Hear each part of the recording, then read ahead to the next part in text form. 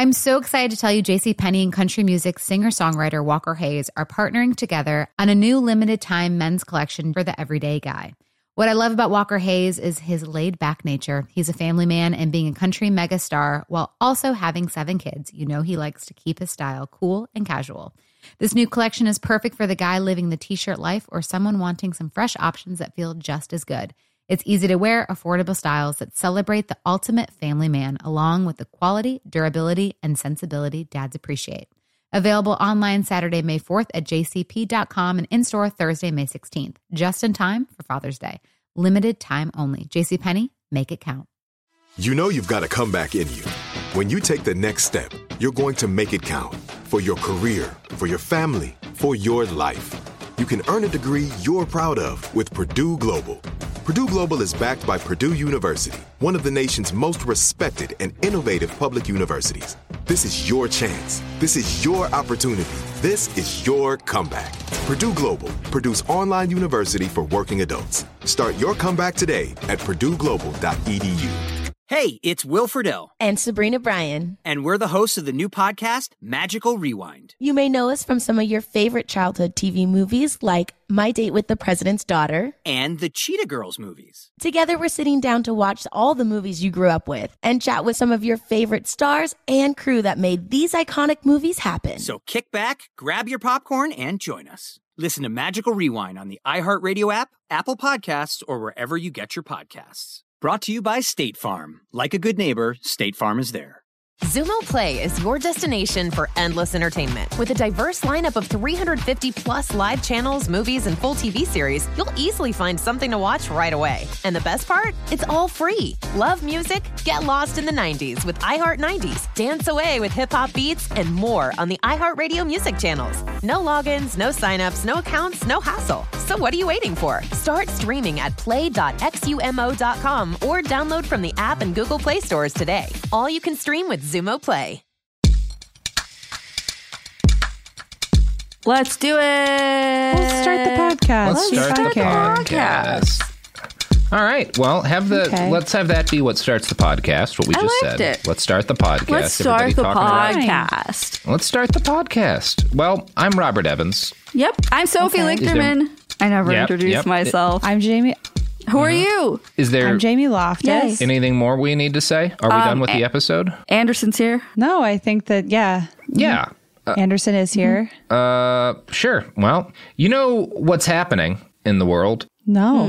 Facebook is happening to the world, and it's bad. That's unfortunate. It's not great, Jamie. It's not great, Sophie. Not a fan of the Facebook. We left off having gone through some of the Facebook papers, particularly employees attacking their bosses after Jan 6th, when it became clear that the company they were working for was completely morally indefensible. I wouldn't call it attacking. They already knew. They already knew. I wouldn't call it attacking either. I would call it, they were pretty... I mean, there's a guy, like the quote there was the guy who's like, history won't judge us kindly. The guy who was like, when we didn't ban Trump in 2015, that's what caused the Capitol riot. I mean, facts are facts. Is that really attacking? If you're just like, Well, I think stating facts can be an attack. Yeah. Whoa. Yeah. Okay, put it on a t-shirt. Yeah. I mean, for people like this, you know... I think stating facts can be an attack. And we ended part 1 by sharing some of the blistering criticisms of Facebook employees against, management and the service itself. So as we start part 2, it's only proper that we cover how Facebook responded to all of this internal criticism. As I stated last episode, Facebook is in the midst of a years-long drought of capable engineers and other technical employees. They are having a lot of trouble hiring all of the people that they need for all of the things they're trying to do. So one of the things is, for a lot of these employees, when they say things that are deeply critical, they can't just dismiss the concerns of their employees outright, because if they were to do that, these people would get angry and they need them, right? Facebook's not in the strongest position. When it comes to the people who are good engineers, they have to walk a little bit of a tightrope. However, if they were to actually do anything about the actual meat of the concerns, it would reduce profitability and in some cases destroy Facebook as it currently exists. So they're not going to do anything, which has meant that they've had to get kind of creative with how they respond. So Mark and his fellow bosses pivoted and argued that the damning critique... We're calling him Mark now. Yeah, Zucky Zuck. So when this all comes out and people are like, boy, it sure seems like all of your employees know that they're working for the fucking Death Star. Zuckerberg and his like mouthpieces made a statement that like all of these damning critiques from people inside the company were actually evidence of the very open culture inside Facebook, which encouraged workers to share their opinions with management. That's exactly what a company spokesperson told The Atlantic when they asked about comments like history will not judge us kindly. The fact that they're saying we'll be damned by historians means that we really have a healthy office culture. Hashtag Death Star proud. Yeah. Death Star proud, everybody. Yeah. Yeah. It's like the fact that remove the stigma of working for the devil, right? Mm-hmm. I mean, come on. The devil I would be proud to work for because he's done some cool stuff. Like, have you ever been to Vegas? Nice town. Oh, I've been to Vegas. Mm-hmm. I saw the Backstreet Boys in Vegas right before two of them were revealed to be in QAnon. So really caught the end of that locomotive. Oh, wow. I did not realize that a sizable percentage of the Backstreet Boys had gotten into QAnon. That makes total sense. 40% of the Backstreet Boys they're from Florida. They're ultimately 5 men from Florida. So what can you do? As the author of that article, the Atlantic article noted, this stance allows Facebook to claim transparency while ignoring the substance of the complaints. And the implication of the complaints that many of Facebook's employees believe their company operates without a moral compass. All over America, people used Facebook to organize convoys to D.C. and to fill the buses they rented for their trips.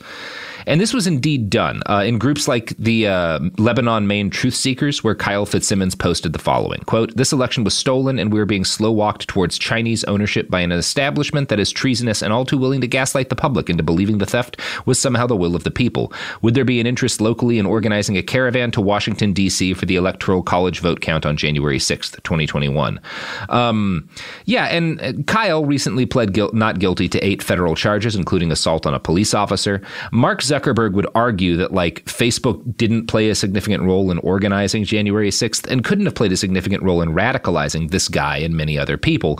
But the reality is that for the people like the people who managed part of what led Kyle Fitzsimmons to go assault people on January 6th was the fact that he had been radicalized by a social network that for years made the conscious choice to amplify angry content and encourage anger because it kept people on the site more, right? Like all of the anger that boiled up at January 6th, that came from a number of places, but one of those places was social media because social media profited, and specifically Facebook knowingly profited from making people angry. That was the business. And of course, it blew up in the real world. I have a question just out of your own experience and observation, which is how do you, like if you're doing a side-by-side case study of how Facebook responded to events like this versus how like YouTube/Google responded to radicalization, are there like significant differences? Did anyone do better or differently? Yes, Twitter has done better than probably most of them. YouTube, I mean, and again, I'm not saying to say that Twitter's done well or that YouTube has done well, but they've both done, particularly with coronavirus disinformation, a bit better than Facebook. And they were better in general on not really YouTube as much, but like Twitter was definitely has been the most responsible of the social networks around this stuff. It did seem like for a while there, the various networks were kind of like duking it out to see who could do the absolute worst and damage the most lives. And it seems like Facebook won that. Yes, I would say Facebook. But and again, Twitter chose to do a lot of the same toxic things Facebook did. So did YouTube, and they did it all for profit. A number of the things we've criticized Facebook for, you can critique YouTube and Twitter for. I would argue Twitter certainly has done more and more effectively than Facebook. Not enough that they're not being irresponsible, because I would argue that Twitter has actually been extremely irresponsible and knowingly so. But I think Facebook, in my analysis, Facebook has been the worst. Although I haven't studied as much about like TikTok yet, so we'll see. But my analysis, you gotta get on TikTok. I hope you pivot out of podcasting and into TikTok dances. Yeah, I mean, it's not the dances that concern me on TikTok. It's the minute-long conspiracy theory videos that have convinced a number of people that the Kardashians are Armenian witches and had something to do with the collapse of the Astro Worlds or the deaths in the Astro World thing. My concern there is the dances that go over those conspiracy videos and really marry the worst of both worlds. Yeah, I'm sure because that's I have a thing. seen dancing on TikTok. I have seen conspiracy videos that involve dancing. Incredible. And skincare routine. Have you ever seen a conspiracy video where someone's also doing their skincare routine? Because that is a thriving subgenre. I'm sure that's So I was like, that is just a thing that exists on many platforms. I will say, there's a YouTube channel I watch that's media kind of companies are willfully bad at stopping radicalization, because making people angry and frightened is good for all of their bottom lines. So they all knowingly participate in this. I think Facebook has been the least responsible about it, but that shouldn't be taken as praise of anybody. Like saying Twitter has done the best is saying like, well, we were all drunk driving, but John could actually walk most of a straight line before vomiting. So he was the least irresponsible of us who drunk drove that night. Just to put it in terms that I understand, it sounds like Twitter is the Backstreet Boy that's like, look, I don't believe in QAnon, but I see their points. That's kind of the vibe I'm getting. Fair enough. So when deciding which posts should show up more often in the feeds of other users, Facebook's algorithm weighs a number of factors. The end goal is always the same, to get the most people to spend the most time interacting with the site. For years, this was done by calculating the different reactions a post got and weighing it based on what responses people had to it. And again, for years, the reaction that carried the most weight was anger, the little snarling smiley face icon you can click under a post. It was at one point being weighted 5 times more than just like a like. Really? Mm-hmm. Like, when I'm saying this was all intentional, they were like, people who respond angrily to posts, that keeps them on the site more. They spend the most time engaging with things that make them angry. So when it comes to determining by which method, by how we choose to have the algorithm present people with posts, the posts that are making people angriest is the posts our algorithm will send to the most people. That's a conscious choice. That's a conscious, It's so funny how, not funny, it's tragic and upsetting, but just how specific the Facebook audience is, that it's like you would have to be the kind of person who would be like, I'd better react angry. I better be as specific as possible in my feedback to this post, which is Farmville moms and it's boomers. People who have been pilled. It's boomers. And they just kind of knowingly set off a bomb in a lot of people's fucking brains. They're addicted to telling on themselves for no reason. Yeah. Why? Now, Why? Anyways. Facebook has something called the Integrity Department. And these are the people with the unenviable task of trying to fight misinformation and radicalization on the platform. They noted in July That is so embarrassing. Imagine going on a first date. Yeah. Just going on a first date and be like, I work for the Facebook Integrity Department. Good fucking luck. Yeah, I work for the Never Air have sex Force. again in your life. My job is to go door to door and apologize to people after we bomb them. We have gift baskets for the survivors. It's that's the gig, really. I send edible arrangements to people who have been drone striked. Like, oh, Jesus, awful. And a lot bad. Was one of my favorite follows on Twitter is Brooke Binkowski, who used to work for Facebook and was like one of the people early on who was trying to warn them about disinformation and radicalization on the platform years ago, and left because it was clear they didn't actually give a shit. And a lot of the Integrity Department people are actually really good people who are a little bit optimistic and kind of young and come in and okay, it's my job to make this huge and important thing a lot safer.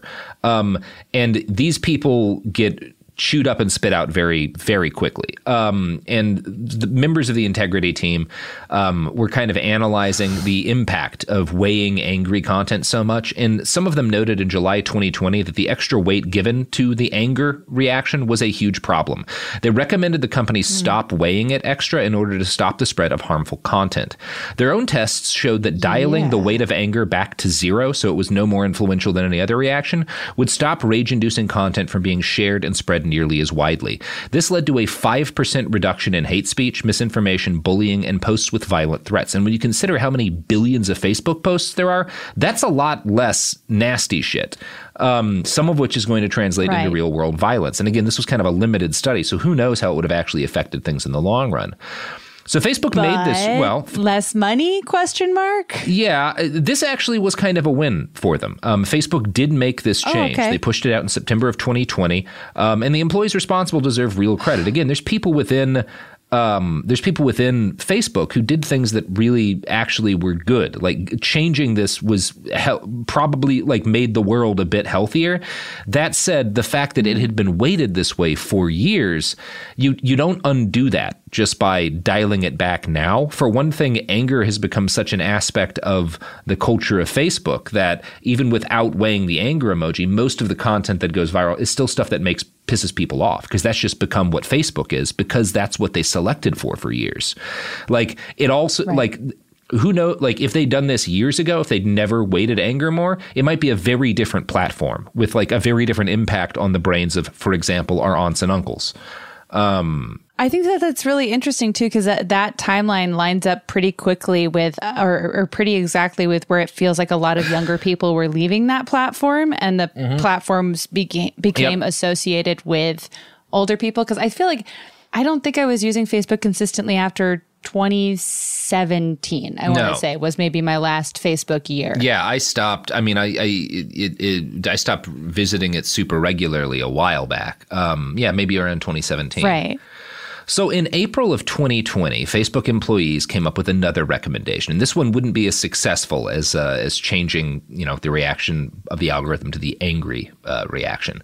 Spurred by the lockdown and the sudden surge of QAnon, Boogaloo, and anti-lockdown groups urging real-world violence, it was suggested by internal employees that the newsfeed algorithm deprioritize the posting of content based on the behavior of people's Facebook friends. So the basic idea is this. What Facebook was doing was you would, if normally, like the way you'd think it would work, right, is that like your friends post something and you see that in your newsfeed, right? Like the posts of the people that you've chosen to follow and say are your friends, right? That's how you would want it to work. It's how it worked at one point. They made a change a few years back where they started sending you things, not because someone you followed had said something, but because they'd liked a thing. Or they'd commented, like not necessarily even commented, just like liked a thing. Like if they'd reacted to a thing, you would get the thing. Engaged in any way? You would get that sent to your news feed. Members of the integrity team start to recognize like this has some problems in it. For one thing, it results in a lot of people getting exposed to dangerous bullshit.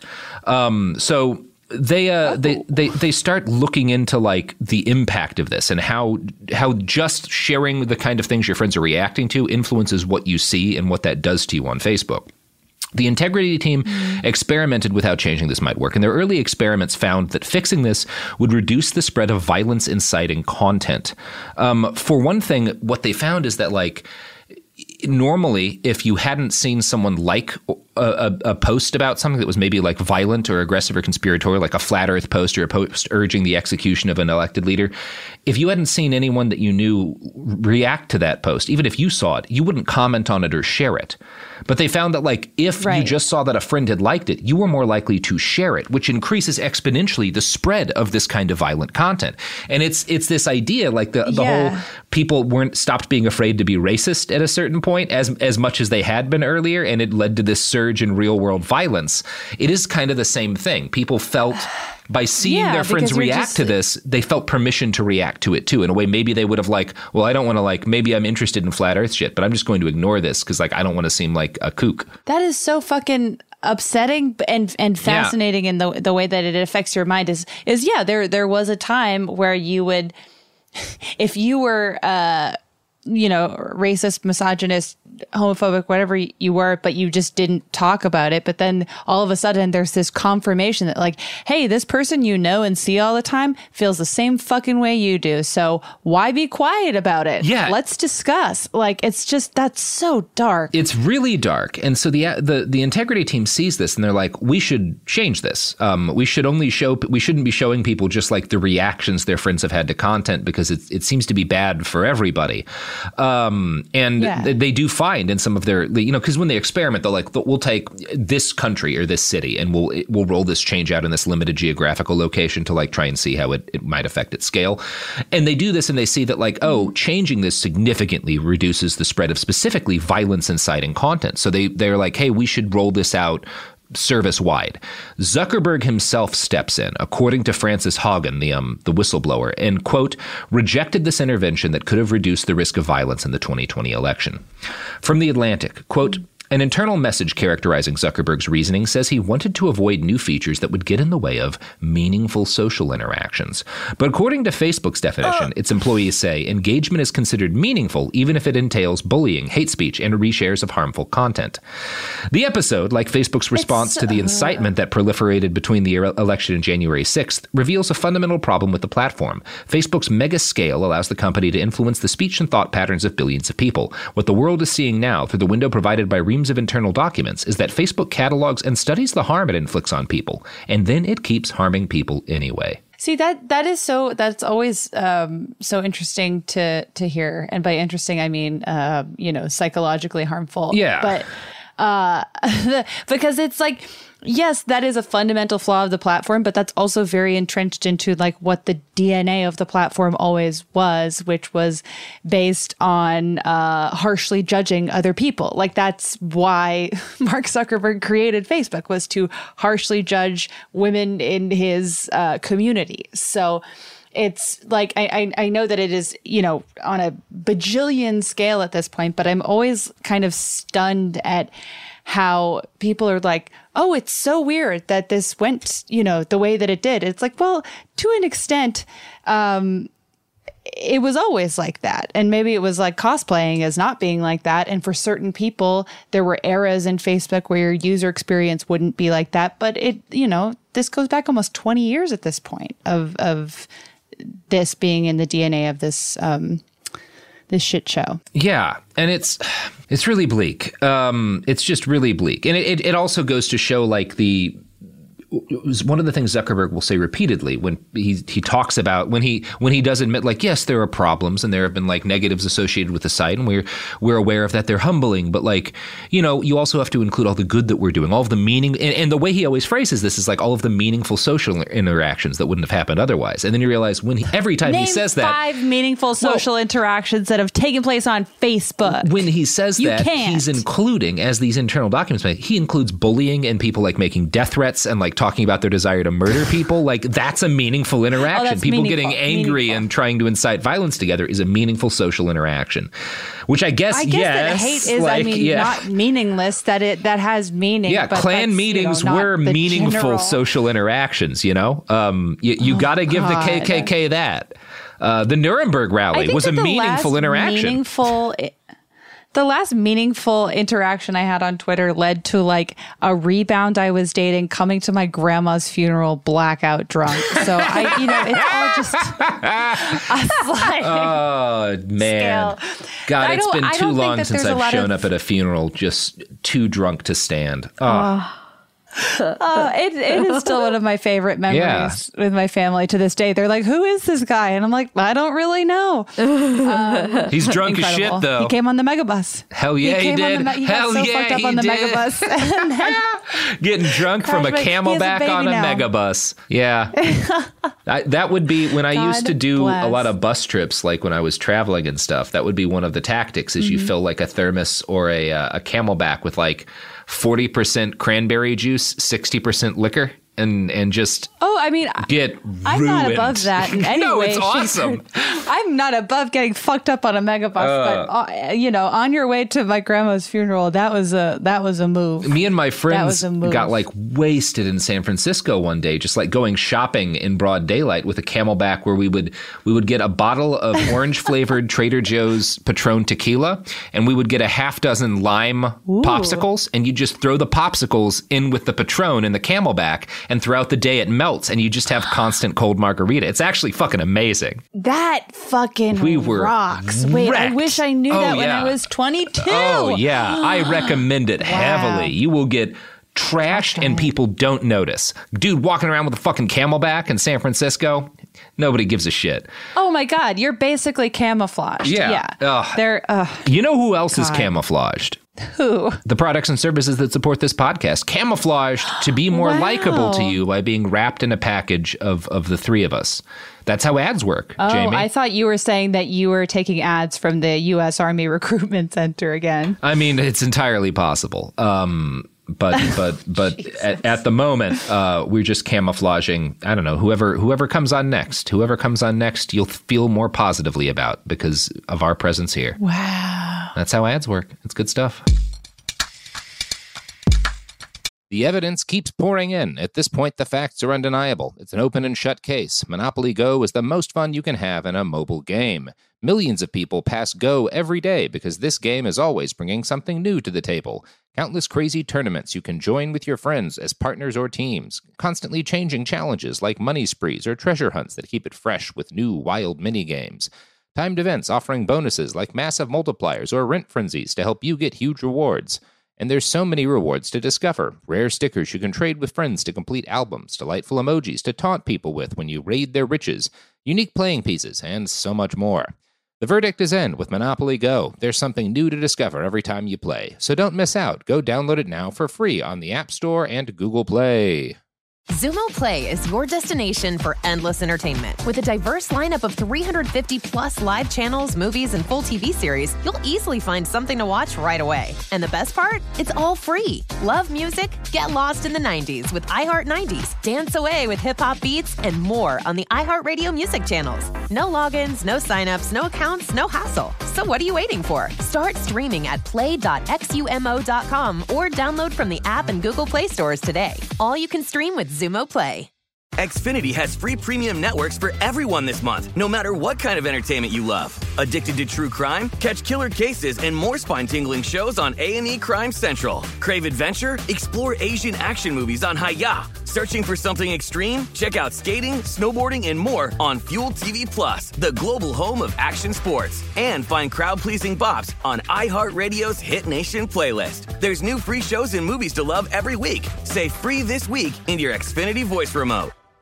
Are you looking for the perfect move-in ready home this spring season? Now's the time to buy at Fisher Homes. For a limited time only, enjoy below-market interest rates starting at 5.375% APR, 6.139% APR. With these exclusive lower rates, you can save hundreds on a move-in ready home and start enjoying the benefits of home ownership even faster. Schedule your personal tour with one of our new home specialists at FisherHomes.com and make this spring the season you find your perfect home sweet home. Financing provided by Victory Mortgage, LLC, NMLS 461249, Equal Housing Lender.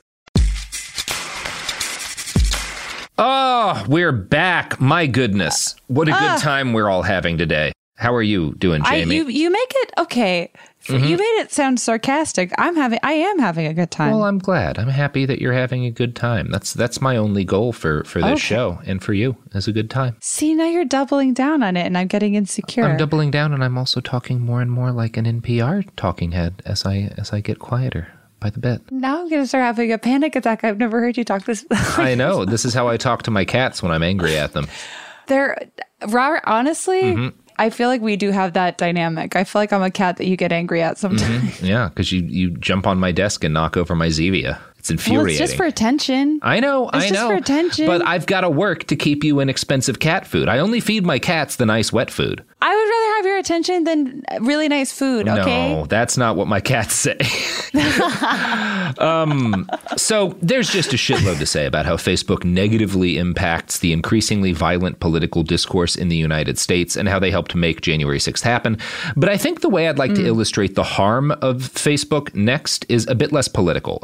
It also occurs in a different Facebook product. I'm talking about Facebook, the company, generally when I refer to Facebook. But now we're going to talk about Instagram. In part one, I mentioned that young people felt that removing likes from Instagram temporarily corresponded with a decrease in social anxiety. The impact of Instagram specifically on the mental health of kids and teens can be incredibly significant. One of the other Facebook internal studies that was released as part of the Facebook papers was conducted by researchers on Instagram. The study, which again almost certainly would never have seen the light of day if a whistleblower hadn't released it, found that 32% of teen girls reported Instagram made them feel worse about their body. 22 million teenagers in the United States log on to Instagram on like a daily basis. So that's millions of teen girls feeling worse about their body because of Instagram. I've never been less surprised at learning a thing. A revelation. Well, good news. It gets worse. Yeah, no fucking kidding. So good. These researchers released their findings internally in March of 2020, noting that comparisons on Instagram can change how young women view and describe themselves. Again, not surprising. So company researchers have been investigating the way that Instagram works, though, for quite a while, years, about 3 years that they've been doing this seriously. And their previous findings all back up the same central issues. Photo sharing in particular is harmful to teen girls.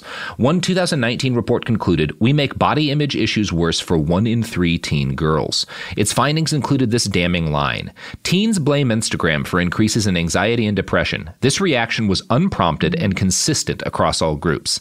So they almost always mention that this app specifically makes them feel worse about their body, and we don't have to prompt them at all. This just comes up when they talk about Instagram. I mean, that truly, it's so, Sophie, I don't know how you feel. I mean, I truly think that because I've been on Instagram since 2014, some shit like that. No, earlier. I think we've been on earlier. It was around when we were in high school. I truly think my life and my relationship to my body would be very different. 100% would be different. Had not been on that app for the better part of a decade. Yeah. I mean, especially when they introduced filters. Yeah, we're about to talk about that. Yeah. So here's the kicker. And by kicker, I mean the bleakest part. In teens who reported suicidal thoughts, 13% of teens in the UK and 6% of teens in the United States claimed their desire to kill themselves started on Instagram. That's fucking disgusting and terrible. That's pretty bleak. More than 40% of Instagram. I wish I were more surprised. Of course. I know. But it's good to have this data. The data shows that more than 40% of Instagram users are less than 22 years old, which means you've got 22 million teens logging onto the service in the US every day. 6% of those people becoming suicidal as the result of Instagram is 1.32 million children who started wanting to kill themselves while using Instagram. Hey everybody, Robert Evans here, and I actually screwed up the math that I just cited, which is often the case when I do math. So anytime I do math of my own in an episode, you're right to question me.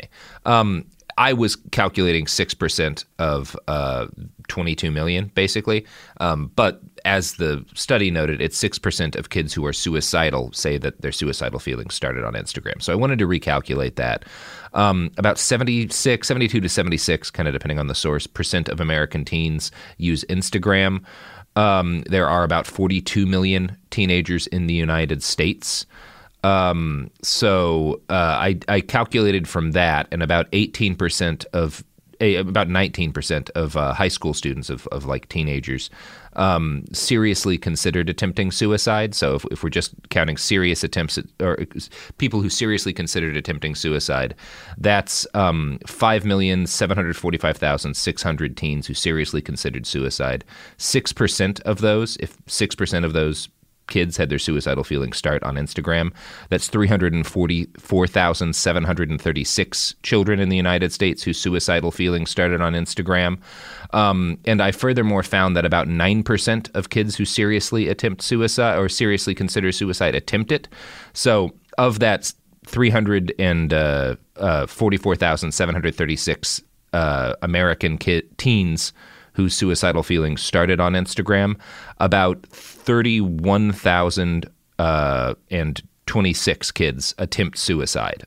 So about 31,000 kids in the United States on an annual basis attempt suicide because of suicidal feelings that started on Instagram. So that is the more accurate look at the data. And I apologize, as always, for the error. But what's interesting is that these studies do document, Facebook is as physically harmful at scale as a wide variety of narcotics. Most narcotics probably are less harmful at scale physically than Instagram. I think weed certainly is. So, oh my God, if every teenager was smoking weed instead of doom scrolling on Instagram, the world would just be so fucking different. If they were chain smoking cigars instead of being on Instagram, we might be better off. It's so weird because I think about how I don't know, whatever. I'm in my late 20s, so I feel like I have a little bit of memory of what life was like before you were constantly being encouraged to compare yourself to every single person you've ever met in your life, regardless of whether you know who they are, how they are, whatever. And I just call me nostalgic, but I liked how I felt better. Yeah. Like, it's so absurd how much I know about people I don't give a shit about and how bad it makes me feel to know about the curated lives of people that I don't give a shit about and how I let that actively affect my daily life. And it's just, it's just fucking miserable. It is. It's horrible. Miserable. It's horrible. That said, I like flirting on the application, so it's complicated. Sure. Now, here's why, despite the documented harm that Instagram does, nothing's ever going to change. As I stated, 22 million U.S. teens use the gram daily. Only 5 million log on to Facebook. So Instagram is almost 5 times as popular among teenagers as Facebook, where kids are leaving in droves. So Facebook, Mark Zuckerberg's invention, is now definitively just the terrain of the olds. And Facebook knows it. Kids are never going to come back because that's not how it being a kid works. Like, you don't get them back.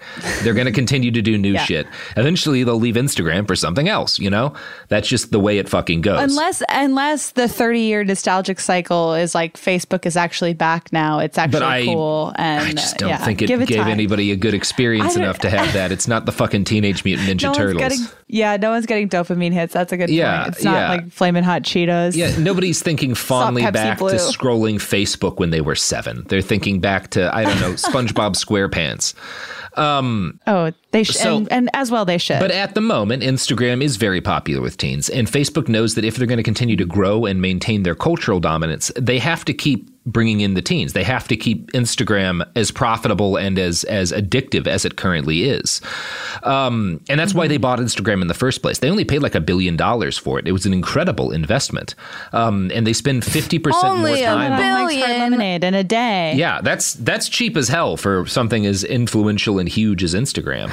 That Money is true. Is not real. Yeah. I wonder, do you know what it's worth now? I would guess significantly more than $1 billion. But I don't entirely know how to value it. But Facebook's like $1 trillion company now. That's really Yeah, they're very profitable. And Facebook fucking sucks. And it's but Facebook, that includes Instagram, Oh, okay. So the entire entity. Yeah, and among, teens are one of the most valuable demographics to have for advertisers, and Instagram is where the fucking teens go. Do you want the number? Its estimated value is $102 billion. So I would say a good investment. I would say that's a good investment. Fucking good investment if money was real. You gotta. So the fact that so much is at stake with Instagram, the fact that it's such a central part of the company having any kind of future, is part of why Mark and company have been so compelled to lie about it. None of this stuff that we've been talking about was released when Facebook researchers got it. Of course not. They wouldn't want anyone to know this shit. In March of 2021, Mark took to Congress, where he was criticized for his plans to create a new Instagram service for children under 13. He was asked if he'd studied how Instagram affects children, and he said, "I believe the answer is yes." So not yes, I think we've studied that. He told them then, "The research we've seen is that using social apps to connect with other people can have positive mental health benefits." And I'm sure there's something that he's gotten paid researchers to come up with that he can make that case off of. I'm sure in certain situations it may even be true. There are ways you can use social media that are good to your mental. I've legitimately smiled or had my heart warmed by things that happen on social media. It doesn't not happen. And I do think that there is a case for you can't credit Mark Zuckerberg with it, but just, going back to fucking live journal days of just friendships that have deepened as a result of social media. That's definitely a thing, but the costs outweigh the benefits there by quite a bit. Yeah. It's great. So Mark goes on to say, I think we've got research that shows it can have positive mental health effects. I think we've studied whether or not how it affects children. But he doesn't talk about, he leaves out all the stuff all the statistics, like about all the kids whose suicidal ideation starts on Instagram. They had that data when he went before Congress. He just didn't mention it. They hadn't told anyone that shit up. He didn't say a goddamn word about it. Yeah. He was like, I think we've looked into it, and there's some ways in which it can be healthy. And also 1.3 million American kids became suicidal because of our app. He did not throw that info out. Did he throw that? I mean, truly, I'm up in the air of did he not say that because he didn't want people to know, or did he just say that because he heard it and he didn't care and he forgot? Like, you just don't know with that guy. That is so fucking evil. Wow. Yeah, it's pretty great. And we'll talk more about that later. In May of 2021, Instagram boss Adam Mosseri told reporters that he thought any impact on teen well-being by Instagram was likely, quote, quite small based on the internal research he'd seen. Again, they haven't released this research. He's saying, we have research and it says that any kind of impact on well-being is pretty small. And again, the actual research by this point showed 13% of kids in the UK and 6% of kids in the United States were moved to thoughts of suicide by Instagram, which I would not call small. I wouldn't necessarily say it's huge, but that is not a small impact. No, that is like thousands and thousands and millions, thousands and possibly millions of children. Yeah, that's significant. The Wall Street Journal caught up with Mosseri after the Facebook papers leaked, so they were able to like drill him on this a bit, and he said a bit more. Quote, "In no way do I mean to diminish these issues. Some of the issues mentioned in this story aren't necessarily widespread, but their impact on people may be huge," which is like, again, a perfect non-statement. That's right. They're like, but what about the thing we couldn't possibly gauge at all versus the thing that we did and we're actively distancing ourselves from? I mean, those statistics, that's like at least one kid in every classroom. Like, that is gigantic. And when you read the responses of guys like Mosseri and compare them to the responses of guys like people like Mark Zuckerberg and official corporate spokespeople, it's very clear that they're working from the same playbook, that they're very disciplined in their responses. Because Mosseri does tell the Journal that he thinks Facebook was late to realizing there were drawbacks in connecting people in such large numbers. But then he says, "I've been pushing very hard for us to embrace our responsibilities more broadly," which again says nothing. He then pivots from that to stating that he's actually really proud of the research they've done on the mental health effects on teens, which again, they didn't share with anybody, and I would argue lied about by omission in front of Congress. He's proud of this because he says it shows Facebook employees are asking tough questions about the platform. Quote, "For me, this isn't dirty laundry. I'm actually very proud of this research," which is the same thing Zuckerberg said about his own employees damning the service after Jan 6th. It's right. amazing. I was going to say that's the same exact thing as the like actually bad work, talking about how the working for the Death Star is bad. Is like evidence of, the Death Star actually has a really open work culture. Like, no, I don't know. I feel like there are not many CEOs that are good at flipping a narrative, but Mark Zuckerberg is particularly bad at it. Yeah. And part of why they can be bad at it is it doesn't really matter. Or at least it hasn't fucking so far. Sure. But the patterns... not enough to get a better figurehead. No. The pattern's pretty clear here. When a scandal comes out, deny it until the information that can't be denied leaks out, and then claim that whatever is happening at the site, whatever information you had about how harmful it is a positive because it means that you were trying to do stuff about it, even if you actually rejected taking action based on the data you had and refused to share it with anybody else. Mosseri and Zuckerberg were also careful to reiterate that any harms from Instagram had to be weighed against its benefits, which I haven't found a ton of documentation on. In fact, as the Wall Street Journal writes, in 5 presentations over 18 months to this spring, the Facebook researchers, conducted what they called a teen mental health deep dive and follow-up studies. They came to the conclusion that some of the problems were specific to Instagram and not social media more broadly.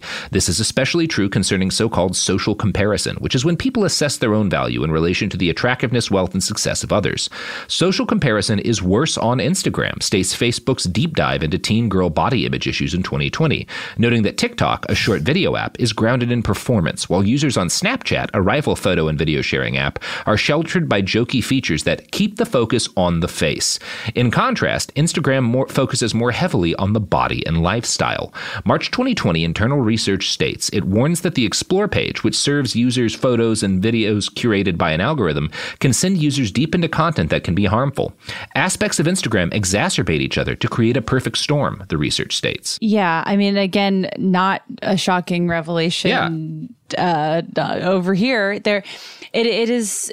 I do think that lets TikTok and Snapchat get off a little easy there. Like there is absolutely toxic body image culture on there, and I feel like Thinspo will thrive on any platform it fucking gloms itself onto. But Instagram is particularly bad because it's like where so many lifestyle people have launched and there's so many headless women on Instagram. It is shocking. There's so many, not not like you macheted my head off, but like you're not encouraged to show your head by the algorithm, which sounds weird, but it is true. The less like it is just very focused on how you physically look. And then there's also this tendency to like tear people apart if they have edited their body to look a certain way, when it's like, well, that the algorithm rewards editing your body to look a certain way and to do all this.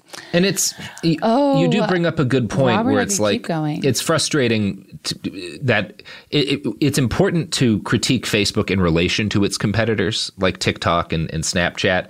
That can lead to the uncomfortable situation of like seeming to praise them when they haven't done a good job. They just haven't been as irresponsible. It's kind of like attacking like Chevron. If you look at all of the overall harms, including like their impact and like covering up climate change, maybe the worst of the big oil and gas companies. I don't know. It's debatable. But it's like if you're criticizing Chevron specifically, it doesn't. You're not saying BP is great. You're just being like, well, these are the guys specifically that did this bad thing, and they were the leaders in this specific terrible thing. Other bad things are going on, but we can't. Like the episode can't be about how bad everyone is. We're talking about Facebook right now. We have these documents from inside Facebook. I'm sure versions of this are happening everywhere else. Listeners, in your everyday life, just don't use Facebook as a yardstick for morality. You know what, because Jamie? Then you'll just end up letting a lot of people off for a lot of fucked up stuff. I would say in your regular life, don't use Facebook is all the sentence we needed there. Wow. So you asked, you were talking earlier about like, because Mark went up in front of Congress and was like, yeah, I think we've got research on this. And I've definitely seen research that says it's good for kids. We know everything I just stated, that quote I just read, everything like that's in those internal studies. We know that Mark saw this. We know that it was viewed by top Facebook leaders because it was mentioned in a 2020 presentation that was given to Mark Zuckerberg himself. We know that when in August of 2021, Senators Richard Blumenthal and Marsha Blackburn sent a letter to Mark Zuckerberg asking him to release his internal research on how his platforms impact child mental health. We know that he sent back a 6-page letter that included none of the studies we've just mentioned. Instead, the study said that it was hard to conduct research on Instagram and that there was no consensus about how much screen time is too much. Meanwhile, their own data showed that 40% of Instagram users who reported feeling unattractive said that the feeling began while they were on Instagram. Facebook's own internal reports showed that their users reported wanting to spend less time on Instagram, but couldn't make themselves. And here's a quote that makes it sound like heroin. Teens told us they don't like the amount of time they spend on the app, but feel like they have to be present. They often feel addicted and know that what they're seeing is bad for their mental health, but feel unable to stop themselves. That's Facebook writing about Instagram. Like that's their own people saying this. Like this is not some activist getting in here, you know? That's so, I mean, it's, I guess good on them, regardless of the level of self-awareness going on there. That's, I mean, and what I was thinking about earlier when it comes to anytime Zuckerberg is in front of Congress or in front of political officials, I feel like for a lot of people, the takeaway and the thing that gets trending is how little political officials and members of Congress understand about how the internet works. And that's the funny story is like, oh, Mark Zuckerberg talked about an algorithm and you know, like this comes up all the time. It comes up on Veep. It came up on Succession of just like how not internet literate the majority of people who decide how the internet works are. And it's like, it almost becomes like a hee ha ha, old guy doesn't know how algorithm works. But it's like, well, the consequence of that is that it ends up making Mark Zuckerberg look way cooler than he is. And it also doesn't address the problem at all of like, no, Mark Zuckerberg is omitting something gigantic here, and the majority of our, you know, lawmakers in Congress don't have the fucking, you know, cultural vocabulary to even understand that, and that is like, and I guess it like makes for a couple of good memes, but it's just like, this is bad. Jamie, can you commit to cancel Finsta? Do you remember that horror? That was sad. Oh, God. That made me sad. Right. Cancel Finsta. I mean, I think that was the most recent one where it's like, okay, yeah, that is, you know, objectively funny.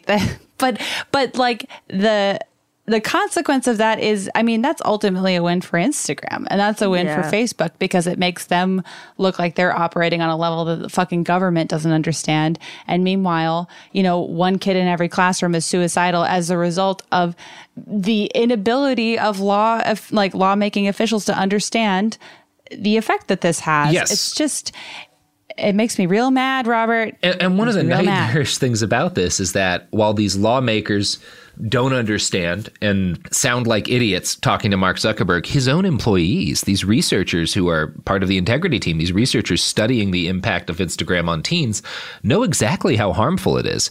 And they are grappling in real time with like the damage their product is doing to children.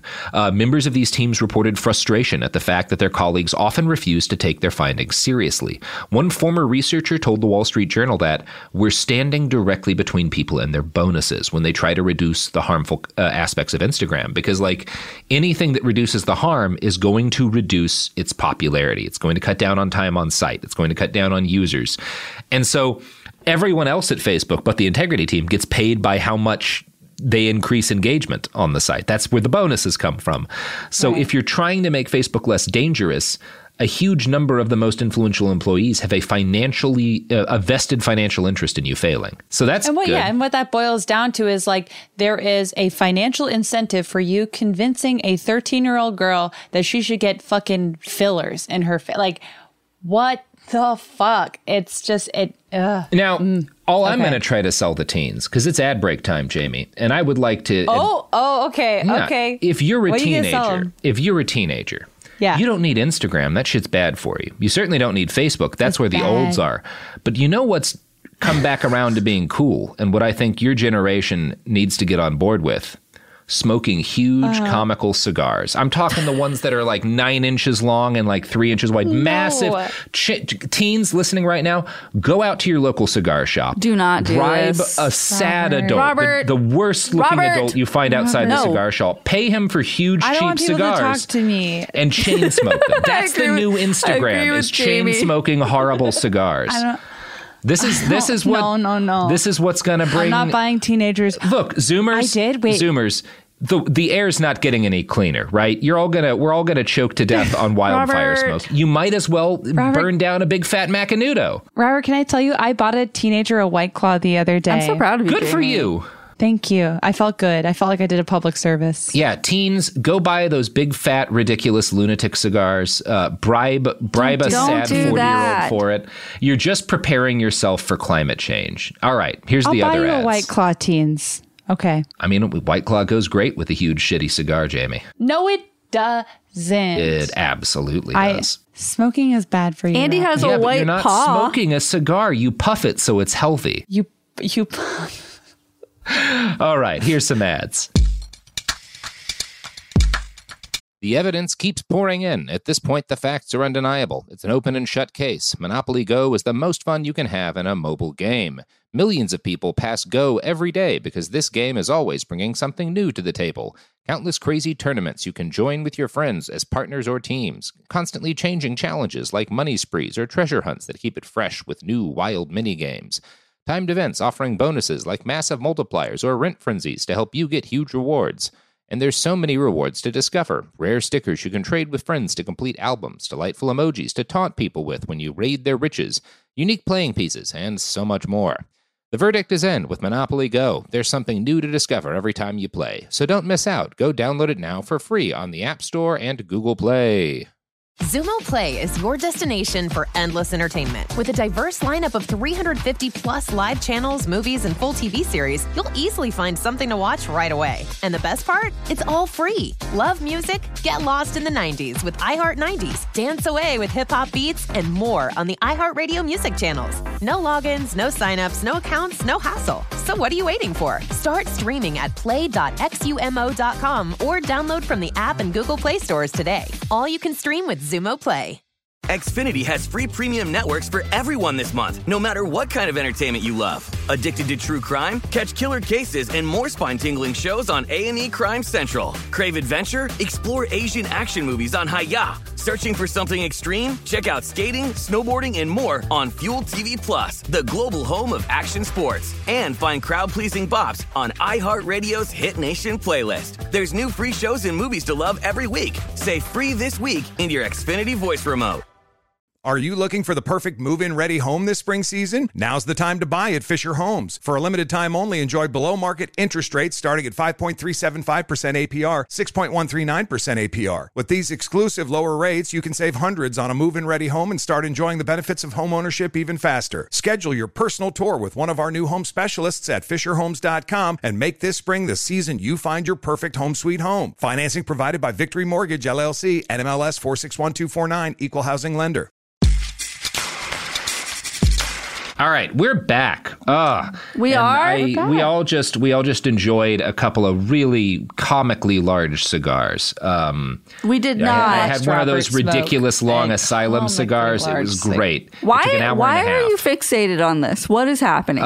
Because I find that sketch from I Think You Should Leave, while the little girls are talking about smoking 5 Macanudos to unwind at the end of the day, actually quite funny. I mean, but like, why are you? I love when you reveal yourself to be a basic bitch. I am a basic bitch. I was watching Netflix. Netflix. That's why I'm thinking about cigars. I love that. I love that we're in the middle of a podcast and you can't get off that. Well, I also think making children do things that's bad for them is funny, but not this way. Not the way Facebook does it. You should just send them to Dan Flashes. Send them to Dan Flashes. I mean, they've already. I think the teens are rejecting NFTs pretty widely, Jamie. So when Facebook does try to make the case that their products are benign, they like to bring up studies from the Oxford Internet Institute, which is a project of Oxford University, which show minimal or no correlation between social media use and depression. The Wall Street Journal actually reached out to the Oxford researcher responsible for some of these studies, who right away wasn't like, oh, yes, they're right, everything's fine. He was like, actually, Facebook needs to be much more open with the research that they're doing because they have better data than we can get, than researchers can get. And so our actual information that they're citing is hampered by the fact that they're not sharing what they're finding. And who knows how things could change and our conclusions could change if we had access to all of that data. He even told the Wall Street Journal, people talk about Instagram like it's a drug, but we can't study the active ingredient, which you'll notice is not him saying it's fine. It's him being like, yeah, I really wish we could actually study this better. It's difficult right now. And also he's referring to it like drugs, which is the comparable scale of how it manifests. Cool. Yeah, he's certainly not being like, everything's fine. I think that's clear. He's truly like constantly, Mr. Policeman, I gave you all the cluesing this situation, and just no one gives a shit. It is very funny. And like that movie referencing. And that's what I was trying to say is that it's hilarious. Yeah. So we focused a lot on these episodes about how Facebook has harmed people and institutions in the United States. But as we've covered in past episodes, the social network has been responsible for helping to incite ethnic cleansings and mass racial violence in places like Myanmar and India. Mob violence against Muslims in India, incited by viral Facebook misinformation, led one researcher in February of 2019 to create yet another fake account to try and experience social media as a person in Kerala, India might. From the New York Times, quote, for the next 3 weeks, the account operated by a simple rule. Follow all the recommendations generated by Facebook's algorithm to join groups, watch videos, and explore new pages on the site. The result was an inundation of hate speech, misinformation, and celebrations of violence, which were documented in an internal Facebook report published later that month. And this is from the Facebook researcher. Following this test user's newsfeed, I've seen more images of dead people in the past 3 weeks than I've seen in my entire life total. What a great site Mark built. Facebook's new tagline, the place for corpses. Oh, yeah. My goodness. I mean, and it's like, I know that we have discussed Facebook's role in supercharging ethnic cleansings, but that is so. Ugh. Yeah, it's not great, Jamie. Someone wrote that down, Robert. And someone wrote that down and hit publish. It's not greater because India is Facebook's biggest customer. 340 million Indians use one or more Facebook products. That's a shitload of people. Yeah, 340 million. That is something that I think is important to remember, and something that I lose sight of sometimes is like, Facebook is not a super popular platform for people of all ages in North America, but that's not the case everywhere. Yeah, it is the internet for a lot of these people. That is the way that is the whole of how they consume the internet in a lot of cases. I mean, maybe with like YouTube or something mixed in, but they're probably getting a lot of their YouTube links from their Facebook feed. Now, the fact that India is the number one customer in terms of like number of people for Facebook, I'm sure the United States is still more profitable just because of like differences in income and whatnot. But this is a huge part of their business. But despite that fact, they have failed to invest very much in terms of meaningful resources into having employees who speak the language, or is this more the problem, the languages of India. See, India, super mixed country, right? In terms of different like ethnic groups and religious groups, they have 22 officially recognized languages in the country. And there's way more languages than that in India that significant numbers of people speak. There's 22 officially recognized languages. Anyone who can travel there, and I've spent a lot of time in India, can tell you that being able to effectively say hello and ask basic questions of people can require a lot of research if you're traveling a decent amount. But Facebook aren't 20-something tourists on the prowl for good tandoori and bang lassis. They have effectively taken control of the primary method of communication and information distribution for hundreds of millions of people. And they failed to hire folks who might know if some of those people are deliberately inciting genocide against other people in the country. 87% of Facebook's global budget for identifying misinformation is spent on the United States. The rest of the planet shares 13% of their misinformation budget. You want to guess what percentage of Facebook users North Americans make up? No. 10%. 87% of their budget goes on 10% of their users. Of dealing with sounds disinformation. Like a larger metaphor for something else. Of dealing with disinformation specifically. Yeah. Now, when this leaked out, Facebook's response was that the information cited was incomplete and did not include third-party fact checkers. They're like, well, this doesn't include all of the people, the third-party companies we hire, except for the data they show suggests that the majority of the effort and money spent on third-party fact checkers is for fact-checking stuff in the United States. And of course, they did not elaborate on how including this information might have changed the overall numbers, so my guess is not by much of it all.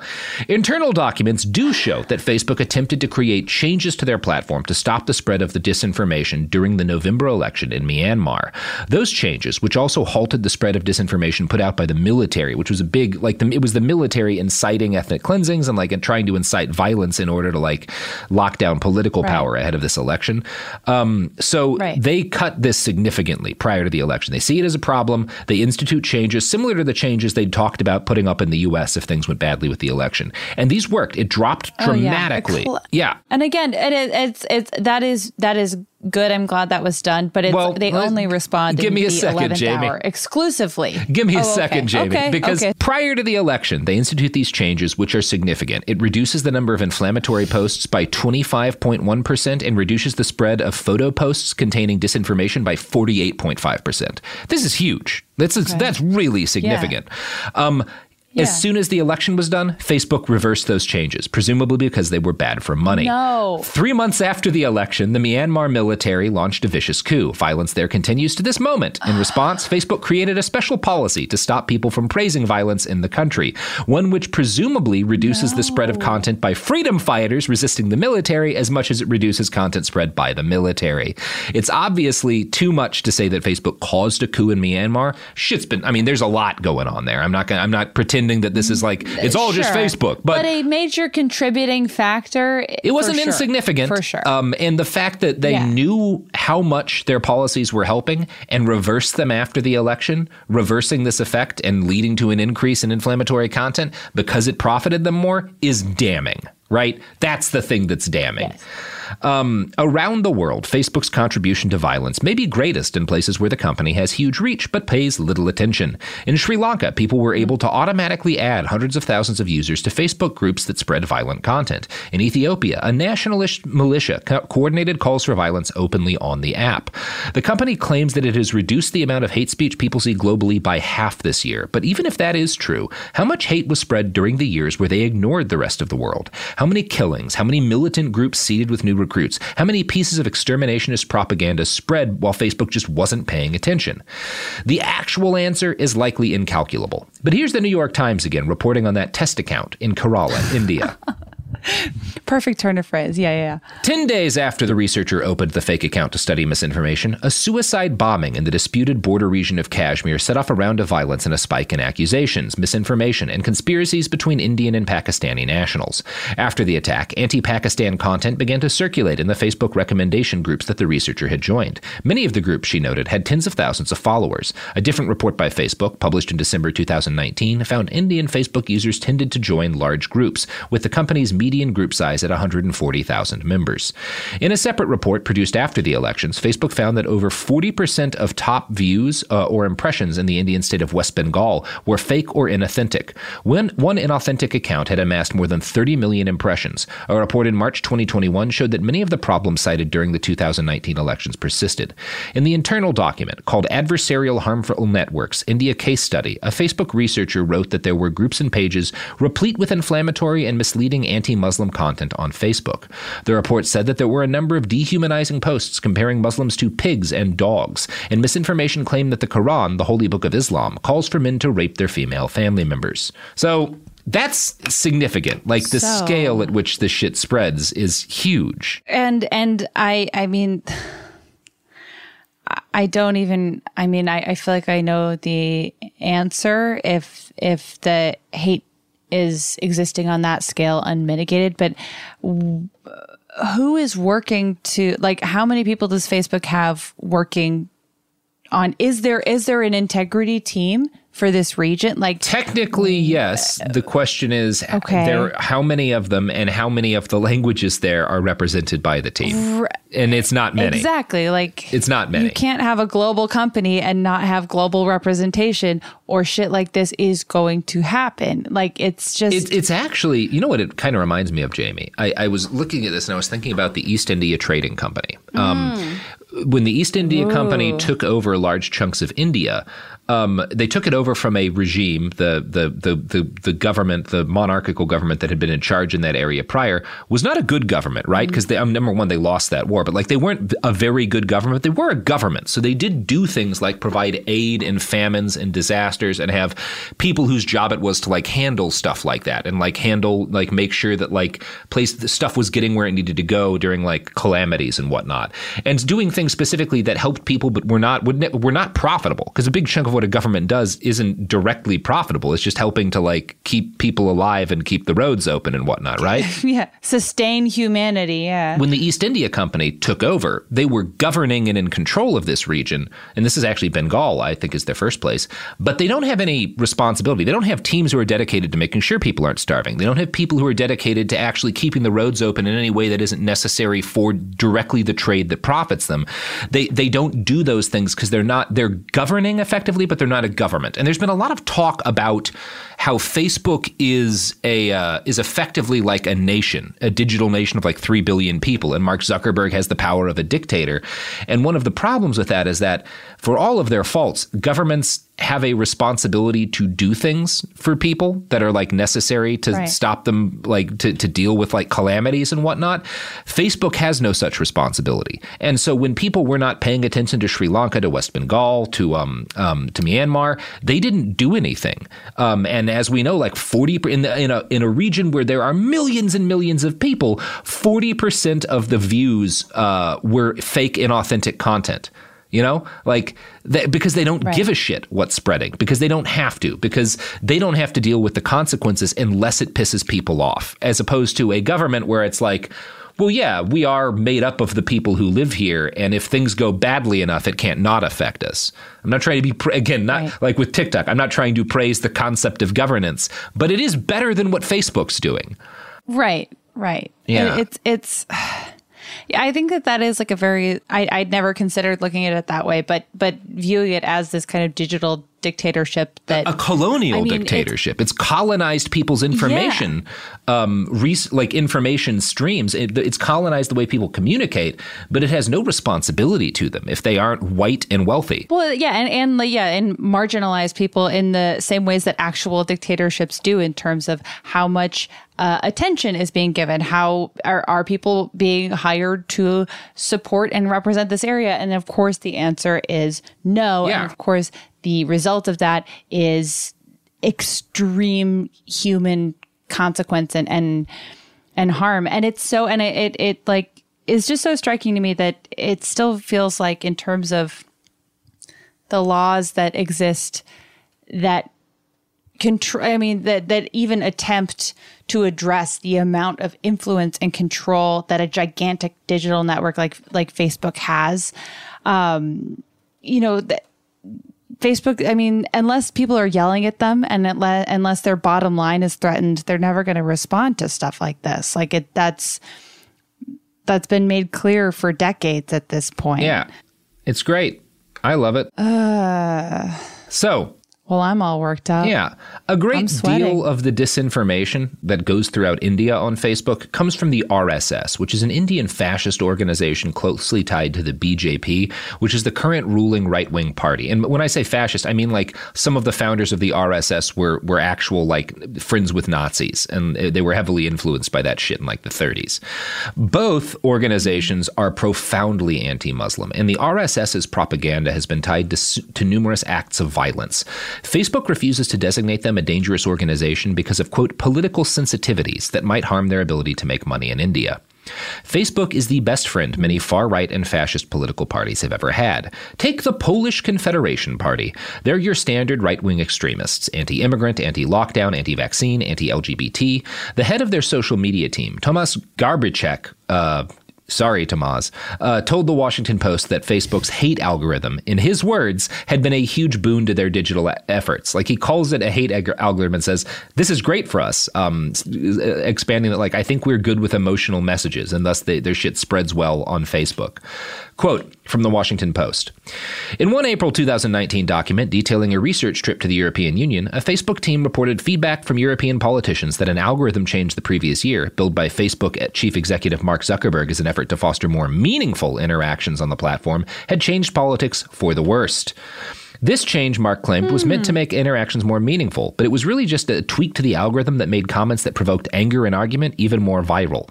And I'm going to quote from the Post again here. In 2018, Facebook made a big change to that formula to promote meaningful social interactions. These changes were built as a design to make the newsfeed more focused on posts from family and friends and less from brands, businesses, and the media. The process weighted the probability that a post would produce an interaction, such as a like, emoji, or comment, more heavily than other factors. But that appeared to backfire. Haugen, who this week took her campaign against her former employer to Europe, voiced a concern that Facebook's algorithm amplifies the extreme. Anger and hate is the easiest way to grow on Facebook, she told British lawmakers, many of whom have their jobs because of how easy it is to make people shit go viral when it causes anger and hate. I mean, that show me a fucking social media network or system of power that's not true for. Yeah. Yes. We're focusing on Facebook here in part because I do think it's more severe in a lot of ways there, but also just because like they're the ones who had a big leak, and so we have this data. So we're not just saying, yeah, look at Facebook, obviously hate spreading there. We're saying, no, we have numbers. We have their numbers about how fucking bad the problem is.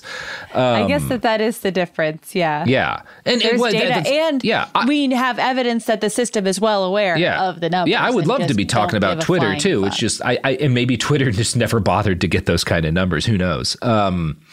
This caused what experts describe as a social civil war in Poland, like this change.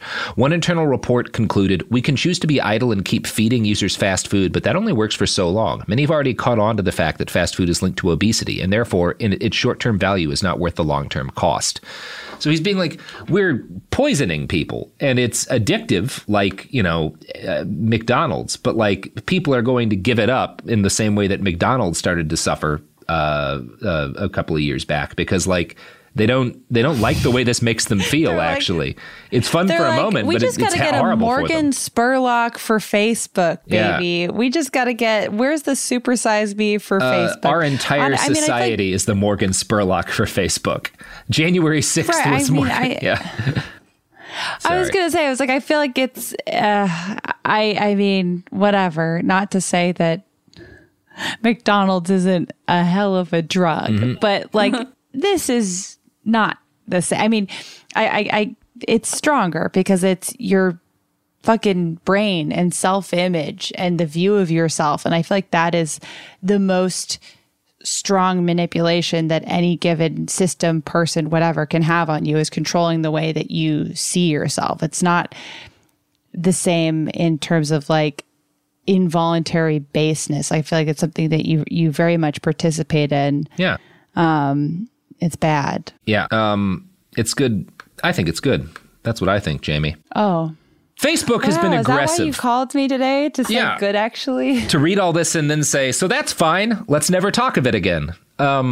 Anyway, Facebook has been aggressive at rebutting the allegations that their product leads to polarization. Their spokeswoman brought up a study which she said shows that academic research doesn't support the idea that Facebook, or social media more generally, is the primary cause of polarization.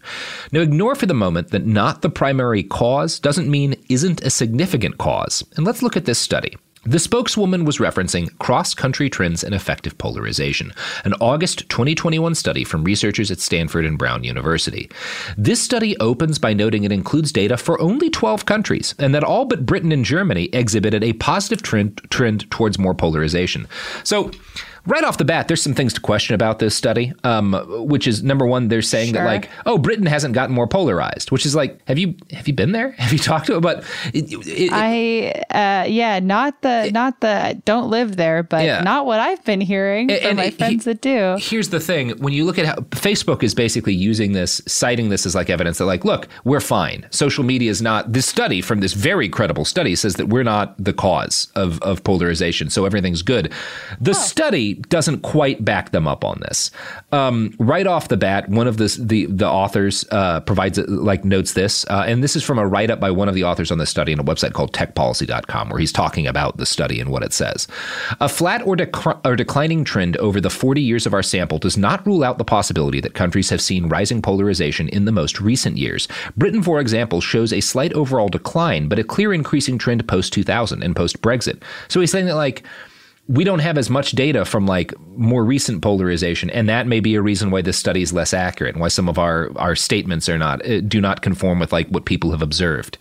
He goes on to note, the data do not provide much support for the hypothesis that digital technology is the central driver of effective polarization. The internet has diffused widely in all the countries we looked at, and under simple stories where this is the key driver, we would have expected polarization to have risen everywhere as well. In our data, neither diffusion of internet nor penetration of digital news are significantly correlated with increasing polarization.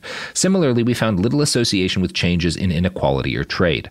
One explanatory factor that looks more promising is increasing racial diversity. The non-white share of the population has increased faster in the U.S. than in almost any other country in our sample, and other countries like New Zealand and Canada, where it has risen sharply, have seen rising polarization as well.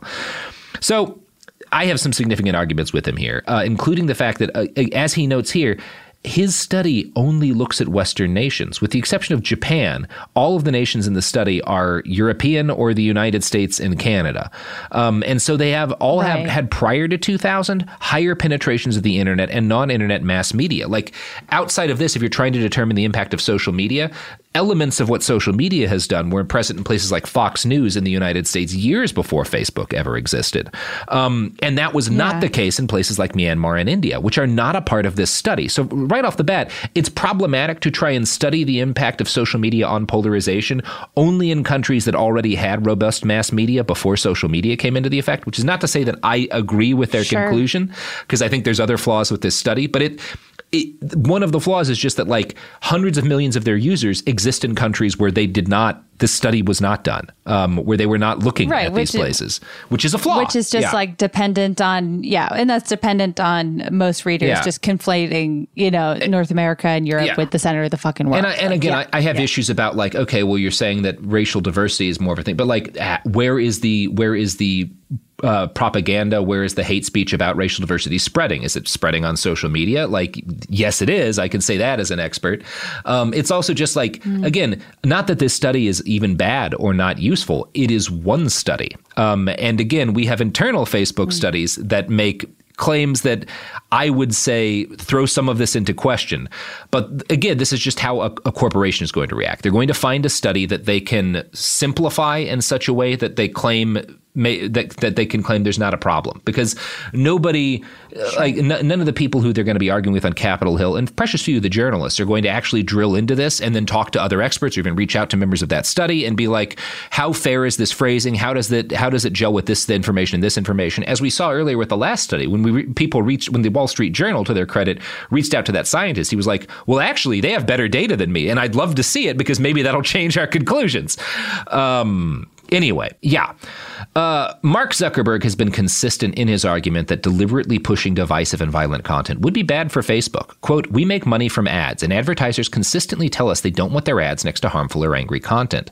While I was writing this article, I browsed over to one of my test Facebook accounts. The third ad on my feed was for a device to illegally turn a Glock handgun into a fully automatic weapon. Wait, just as a heads up. Yeah. I have a couple of test feeds, and it was like, hey, this button will turn your Glock automatic, which is so many felonies, Jamie. If you even have that thing and a Glock in your home, the FBI can put you away forever. I have to laugh because that is really, really scary. But yeah, it is like Mark being like, look, no advertiser wants this to be a violent place. Buy a machine gun on Facebook, next to ads that are like T-shirts about killing liberals and stuff. Like a machine gun advertiser maybe would be one that wouldn't take issue with that. Holy I've had shit. fucking Hang the Media shirts advertised to me on Facebook. Like, my God. Fuck you, Mark. I used to but when I quit Facebook a couple of years ago, I was getting normie advertisements. I was getting good for you. Those really scary ones that says like those custom T-shirts that say it's a Jamie Loftus thing. Yeah. You wouldn't understand. I wouldn't. Like what? And you wouldn't. I would not. No, and you know, the only time Facebook I can think of recently actually anticipated something I wanted is they keep showing me on all of the accounts that I've used videos of hydraulic presses crushing things, and I do love those videos. Those are pretty fun. And that's the meaningful social interactions that Mr. Mark Zuckerberg was talking about, was the hydraulic press videos. And those are very comforting. On the good old internet, which also wasn't all that great, but on the old internet, which was it was a lot more fun though. There would have just been a whole website that was just like, here's all the videos of hydraulic presses crushing things. Come watch this shit. There wouldn't have been any algorithm necessary. You could just scroll through videos. There's no friend function. Mm-hmm. It's just hydraulic press shit. Yeah, that's all I need, baby. That's all I need. Version of the internet. So back to the point, it is undeniable that any service on the scale of Facebook, again, like 3 billion users, is going to face some tough choices when it comes to the problem of regulating the speech of political movements and thinkers. As one employee wrote in an internal message, "I am not comfortable making judgments about some parties being less good for society and less worthy of distribution based on where they fall in the ideological spectrum." That's true. This is, again, part of the problem of not regulating them like a media company, like a newspaper or something. Because by not making any choices, they're making an editorial choice, which is to allow this stuff to spread. Presumably, actually, like if you were actually being held to some kind of legal standard that, again, most of our media isn't anymore, you would at least have to be like, well, let's evaluate the truthfulness of some of these basic statements before pressing. And I would say that's where the judgment should come in on, but that's expensive. If Facebook is saying, we won't judge based on politics, but we will judge based on whether or not something is counterfactual, that I think is morally defensible, but that's expensive as shit. And they're never going to do that. Look, moral decisions are famously not cheap, and that is a lot of the reason why people do not do them. Yeah. It is true that having morals is not a profitable venture. Yeah, it's no, of course not. And the other thing that's true is that Facebook already makes a lot of decisions about which politicians and parties are worthy of speech, and they make that decision based mostly on whether or not said public figures get a lot of engagement. Midway through last year, they deleted like all of the different anarchist media groups that had, and a lot of anti-fascist groups that had accounts on Facebook just across the board. They deleted like Crime Think and they kicked off It's Going Down, like a rapper I know, Soul. Like, nobody ever complains when bad shit happens to anarchists except for anarchists. But yeah, they nuked a bunch of anarchist content, just kind of blanket saying it was dangerous. And I think it was because they just nuked the Proud Boys and they had to be shown to be fair. But it has now come out that they have a whole program called X-Check or Cross-Check, which is where they decide which political figures get to spread violent and false content without getting banned. They had based on engagement. Yeah, based on engagement. They've claimed for years that everybody's accountable to site rules. But again, the Facebook Papers has revealed that like that's explicitly a lie. And it's a lie Facebook has told other people at high levels of Facebook. And I'm going to quote from the Wall Street Journal here. The program, known as Crosscheck or XCheck, was initially intended as a quality control measure for actions taken against high-profile accounts, including celebrities, politicians, and journalists. Today, it shields millions of VIP users from the company's normal enforcement process, the documents show. Some users are whitelisted, rendered immune from enforcement actions, while others are allowed to post rule-violating material pending Facebook employee reviews that often never come. At times, the documents show, XCheck has protected public figures whose posts contain harassment or incitement to violence, violations that would typically lead to sanctions for regular users. In 2019, it allowed international soccer star Neymar to show nude photos of a woman who had accused him of rape to tens of millions of his fans before the content was removed by Facebook. Whitelisted accounts shared inflammatory claims that Facebook's fact-checkers deemed false, including that vaccines are deadly, that Hillary Clinton had covered up pedophile rings, and that then-President Donald Trump had called all refugees seeking asylum animals. According to the documents, a 2019 review of Facebook's whitelisting procedures marked attorney-client privileged, found favoritism to those users to be both widespread and not publicly defensible. We are not actually doing what we say we do publicly, said the confidential review. It called the company's actions a breach of trust and added, unlike the rest of our community, these people violate our standards without any consequence. And they lied to like their board members about whether or not they didn't lie about whether or not it was a thing. They said it was very small. And just for, I think the initial claim was like, we have to have something like this in place for people like President Trump, but it's a tiny number of people. And it's because they occupy some political position where we can't just as easily, delete their account because it creates other problems. Write it off because they're not as fringe as they need to be for this conduct to be acceptable. So that was their justification. One sec, Jamie. That was their justification. That is like on the level of you can be unethical and still be legal. I mean, that's it's still true. Well, here's the thing. They told their board they only did this for a small number of users. You want to guess what that small number was? Oh, I love when Facebook says there's a small number. What is a small number to them? 5.8 million. That's so many. Yeah. Oh, dear. Yeah. Okay. It's very funny. It's very funny. It's all good. That is so, I mean, yeah, they're just. Yep. Robert, can I say something controversial? Please. I don't like this company one bit. You don't? Well, I feel like that's going a bit far. I'm sorry. And I'm famously, I don't like making harsh judgments on others, but I'm starting to think that they might be doing some bad stuff over there. Mm-hmm. Yeah, I would, I don't like these people. I don't like these people at all. You know what I do like, Jamie? What do you like? Ending podcast episodes. Mm-hmm. Oh, I actually do like that too. Yeah, that's the thing I'm best at. Do you want to plug your pluggables? Yeah, passion. Yeah, sure. You can I'm going to just open by plugging my Instagram account, a famously healthy platform that I'm addicted to, and I don't really have any concerns about it. I don't really think it's affecting my mental health at all.